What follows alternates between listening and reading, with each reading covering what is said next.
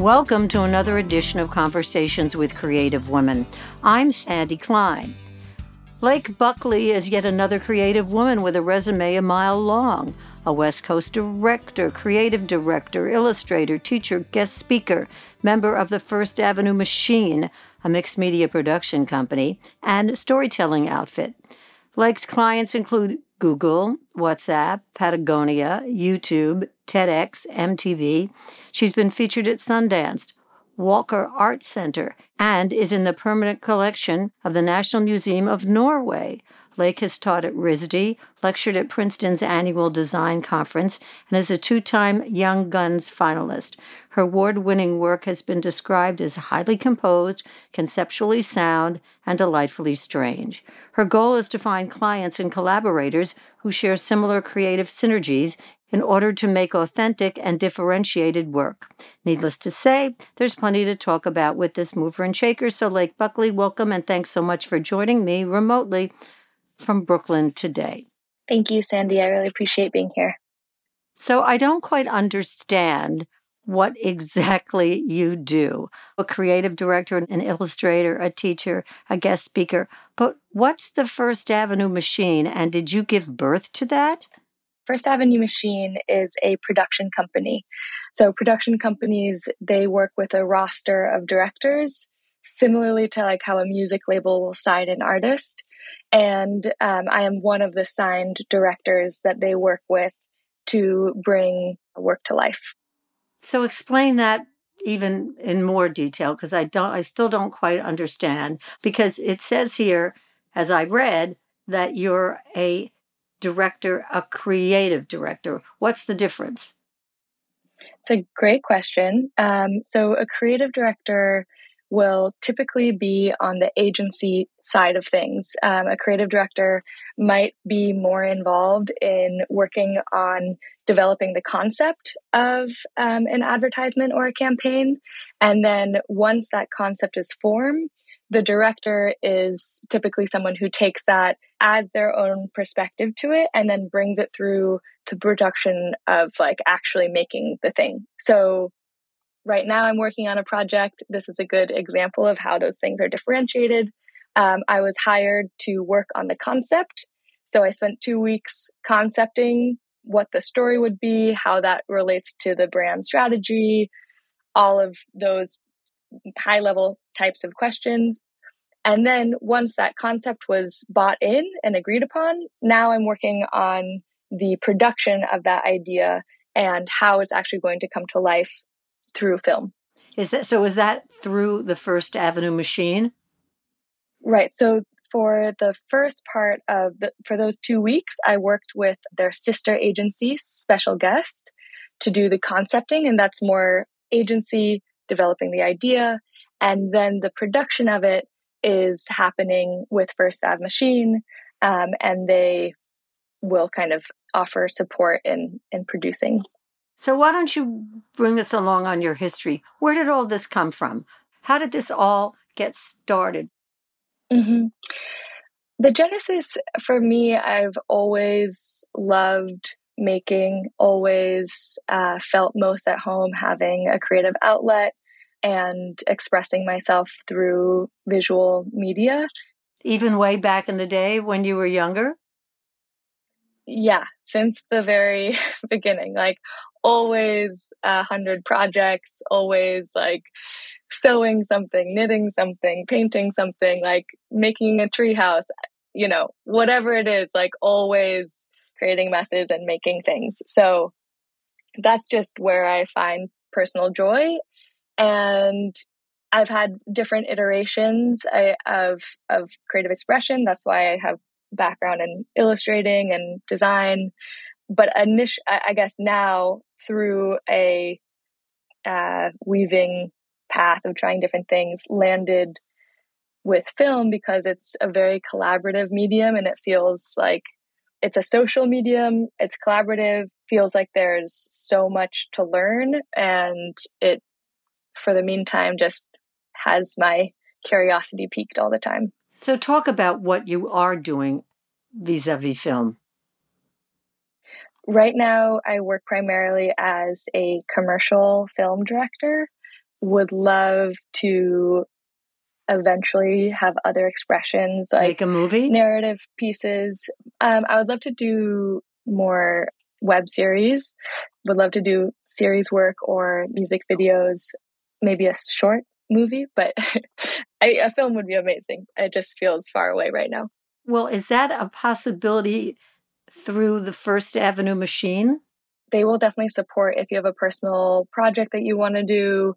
They're definitely supportive in providing resources and a network to directors who want to do that. So when the time comes and when I have a project that I'm interested in creating, I know that there'll be a helpful resource with that. Well, talk about creating projects. This is a really kind of interesting one. The 2-time Young Guns finalist. What the heck does that mean? You apply to win this. It basically means I didn't win. You apply to win this like creative award. You're allowed to apply when you're still under 30. And being a finalist just means I didn't win 2 years. So what are you working on currently? Currently working on stories about a lot of stories recently about virtual reality, regarding like especially the metaverse. And it's interesting being someone who doesn't personally have a lot of interest in virtual reality and in the metaverse to get an education vis-a-vis my clients about new tech or new ways of interacting with one another virtually. That's been a lot of my recent work. I read here a line that your award-winning work has been described as highly composed, conceptually sound, and delightfully strange. So that's an interesting trio, don't you think? I guess so, yeah. Well, what kind of encouragement have you been getting? The fact that you were hired by the First Avenue machine certainly means something, correct? Yeah, I'm very grateful to be on their roster. And in terms of encouragement, that's an interesting question. I feel like I have several mentors in the industry who I feel like I have their encouragement and support, which always feels good. Frankly, a lot of encouragement comes from my motivation to make better work. And you almost seem embarrassed to say that. That's a great thing to strive for. Yeah. So that there's always room for improvement, and there are always challenges. Yeah. To sit back and think, I don't have to make any adjustments, is, I think, on the naive side. Yeah, completely. I mentioned RISD. I mean, I also have a very personal connection to that. One of my dearest friends is a RISD graduate, and she's married to a painter who teaches at RISD. Did you just teach there, or did you go to school there? Yeah, so I went to school there. I did undergrad at Oberlin, which is a liberal arts school, but I never had a kind of technical or really directed design training. Mm-hmm. And when I was working in the creative space after college, I felt an insecurity of what I didn't know. And I also felt like I didn't have design community. I didn't have like people I could talk to about things, rely on, ask for advice, ask to review things. So I just couldn't tell. I was kind of lost. I wanted more where you fit community. in, really, in a sense, huh? Yeah, exactly. And I also was in a position where I felt like I was making work for brands, but wasn't at a level where I could insert personal expression into my work. So I went to RISD to get a proper design training and design community for grad school. And that's also when I ended up teaching there. So that's really interesting. You went to school at the Rhode Island School of Design, and you wound up at the same time going to school and teaching? During my second year, I taught freshmen at Brown and RISD while finishing my degree. Yeah. That's really interesting and highly unusual, I would think. The grad students actually, a lot of grad students were teaching while we were working on our degree. It was definitely challenging to manage both, but for anyone who was considering teaching after graduating, it was kind of a nice opportunity to put it into practice. A transition. Exactly. So what are you doing now? What is it that you want to do that you haven't done? And at the same time, I'm kind of throwing a bunch of questions at you. Nothing kind of stands in your way. You're going to do what Lake wants to do and not be intimidated by the thought of, oh, gee, I don't know that I could pull this off, or I don't know that I could work for a storytelling organization, right? I mean, I will always have doubts, but it doesn't, I think we're born with that gene. Yeah, it's really unfortunate. Yeah. Although you're so much younger than I am, that's almost a surprise for me. That's something that I carry along, and I'm surprised you do on some level. For me, there's a positive tension there, which is I like the feeling of being slightly scared by something. I think that feeling and knowing that you're doing something that is genuinely growing you because it's a little bit scary feels really good to me. And that is a feeling that I find myself chasing in my life. So there's an intimidation that turns you on. Yeah, exactly. And I think that is part of, I don't like being too comfortable. It just doesn't feel, it strangely doesn't feel that good to me. I think, again, another overriding theme among these gazillion women that I've interviewed is, and it strikes me, and I think the difference is age, because I maybe was not necessarily that much encouraged when I was your age. I hate when people say that, when I was your age, but I think that there's that very, very strong sense of self that blows me away every time I say it. It almost sounds trite and cliched, but it's true. How do you see that coming across with the various people that you interview? That nothing, in a sense, is going to stand in their way. And we're not talking about climbing Mount Everest. I want to make movies. I want to write a novel. That doesn't necessarily mean you're going to write the great American novel, number one. Number two, where do you get off thinking you could? It feels less like delusions of grandeur in that sense, and more like, well, I might as well reach for that. Like that seems like a challenge. Like I want to try. Or like, why are all the directors I see dudes? Like, no, I want to be in that club. Like, okay, now I'm here. Like, I think it's just curiosity and like, okay, well, you have to keep learning, stay curious. And what would it be like if I tried to, one thing that would be a big challenge for me is finding my own voice in terms of narrative writing for film. So I have no hopes of that being good, but I know that would be a true challenge for me. And another thing where it's like, okay, I should. Right, but you're not going to let that stop you. And it may be a bust, but you wouldn't know if you didn't try. And I have to also assume that has to go back decades in terms of how you were raised. 100%.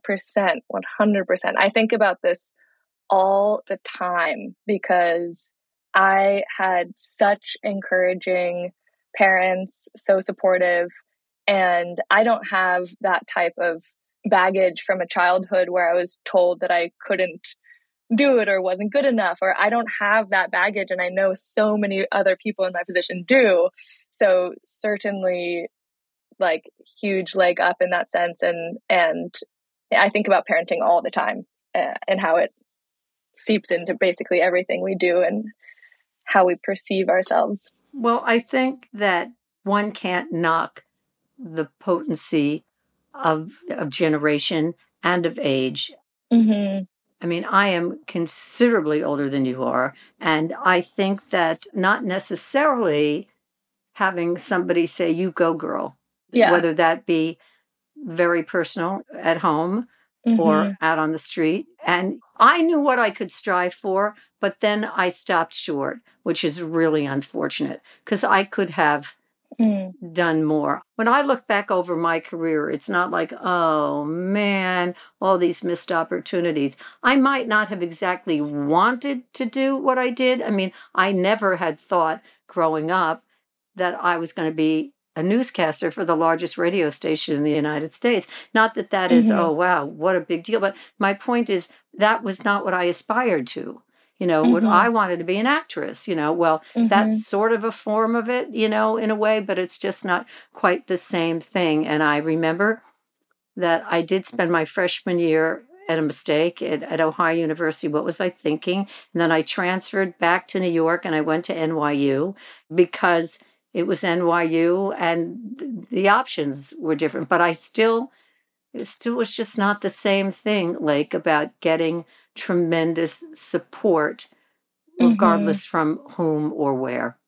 Yeah, completely. Do you ever think about going to acting classes now or pursuing that? Actually, that's really funny. No, I think that what satisfies me now is what I'm doing now. And I think I've got a pretty rich, full life. And it's what these women bring that just still blows me away. And not everybody's your age and not everybody's my age, but it's just, I'm going to do this. And I may not succeed, but there's a force, there's a drive. And maybe you hand over power to somebody that you otherwise shouldn't have. I don't know. Or maybe you're just fine doing what you're doing on your own and you don't need me and my encouragement. I don't know if this is a fair question because I know you're supposed to be interviewing me, but I'm so curious with all the women that you've had. What is the last moment where you felt most inspired or most connected to your own creative self? I'm not sure. That's interesting because people don't ask me the questions. I think, would I do certain things differently based on what I've garnered from the women I've met? For sure. But it also sounds to me that, yes, while you had a very strong sense of self through your parents, okay, you created for you. You are the mistress of your own fate. What you do is important. More than important is sharing it. Do you mean sharing the work or sharing the process? That and the means to the end. There's nobody that I'm getting the impression during the course of our conversation that there was a lot of hand-holding here. You did what you needed to do for you, and you're doing it. I guess it's fair to say that you don't really have a mentor. You've self-created. I found, I would say, some different mentors along the way. When I was in grad school, I had several teachers who I adored, and one in particular who introduced me to film. It was like an experimental film course, and he was someone who gave very honest, direct feedback and would tell you, like, this is bad, which I no holds barred, right? It was not going to hold great. Not going to hold back. And I always feel if someone is invested in you enough to tell you the truth and to tell you something that is uncomfortable, like this is shit, then they're someone you want to keep around, because that is a gift to have that type of investment and honesty. So certainly those relationships, those teacher relationships, those examples of people who have creative careers and being like, oh, okay, I can make a living and do something that is creatively fulfilling. And then he introduced me to my mentor in New York, who helped me. After working independently, worked for him and at his agency, and he helped me kind of enter the film directing world. So certainly have mentors that I've met along the way. And I think so much is about relationships, and I owe inspiration and encouragement in big and small ways to people I've met along the way. So no one's going to waste their time with you. Totally. Yeah, I think it has to be a two-way street of some mutually beneficial relationship, whether that be just a spirit soul connection, or whether that be seeing value in your work, or whether, I think any relationship has to be a two-way street in some way. So are you happy with where you are in your life professionally? Great question. Recently, I'm happy in some ways, but I feel like I'm trying to punch through to the next level of my career, where I feel that I could hopefully be more sought after as a director for my brand of work. And sometimes I still do work that I think I don't see myself coming across in this. This isn't a full expression of my creative tendencies. So you've got self-doubt. So So that never leaves, the self-doubt. Yeah, I don't think so. I would say I'm happy, but I'm not satisfied. Okay. I would like a lot more from my work. How does it feel to be working solo? It's interesting because there's a nice balance of social collaboration and independence in the job that I have. I have to present my work constantly to clients. I have to orchestrate a team for like post or working on the score and the composition of a piece. There's a lot of collaboration, and that works really well for me. It's the perfect amount of working together and then thinking alone. Pulling back. There's it's a nice balance. And this is all through First Avenue Machine. What's interesting is when I illustrated this book, I was dying. Like, I felt so alone. It's this process that is truly an isolated experience where you are sitting down for chunks of 5 to 13 hours to illustrate, which is extremely hard for me to do. When I started that process last year, I was shocked by how isolating it was and what my brain did with all that space. So that was illuminating. I definitely am not cut out for the isolated artists in their studio solitary life. I don't function well if I'm overly isolated, but I do appreciate having blocks of time, of uninterrupted time for creative thought and for working on an idea.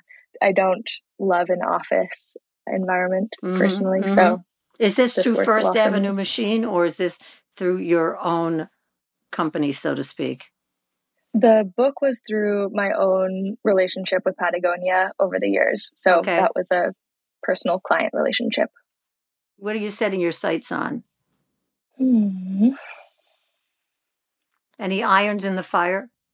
Currently, aside from the work that I'm doing with First Ave Machine, would love to find a artist that I like to do music videos for. I would love to have that freedom of expression. Oh, that's interesting. And would love to collaborate with a musician. So that is something that I'm actively working on the side right now.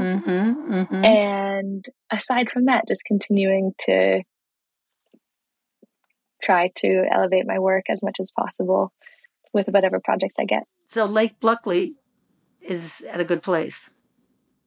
Yeah. That's okay.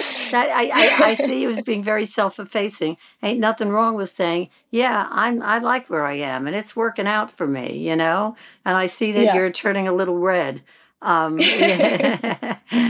got to own that stuff, Lake. You really do. And speaking of owning, Lake, you have an interesting name, don't you? And that works to your advantage too, doesn't it? I hope so. I like my name. I appreciate and having rightly something a little different. Absolutely. Well, it was my pleasure to meet and get to know you. You had a lot of irons in your fire, and that's a good thing. I mean, not that you're overloaded, but that you've got, if this doesn't work going down this road, you can try going down that road. Yeah, I think there might be different evolutions of my career over time, but it'll always have some creative expression, which I think I'll always find a way to be satisfied through work. Well, that's important because that's what you do. and that's what you're comfortable with. And I'm really glad you were able to share all that with us. And maybe that gives inspiration to other people. Yes. Yeah, totally. One step at a time. Keep following one's curiosity. As soon as something isn't fun, maybe think of something else to do. Time to go. Time to go. Well, Lake, it was really great to meet you and get to know you, and much more continued success and joy in your life. Thank you so much, Sandy. I really appreciate your time, all of your thoughtful questions, and just getting to know you a bit more. It's been a pleasure. I'll take that. Join us for another edition of Conversations with Creative Women. I'm Sandy Klein.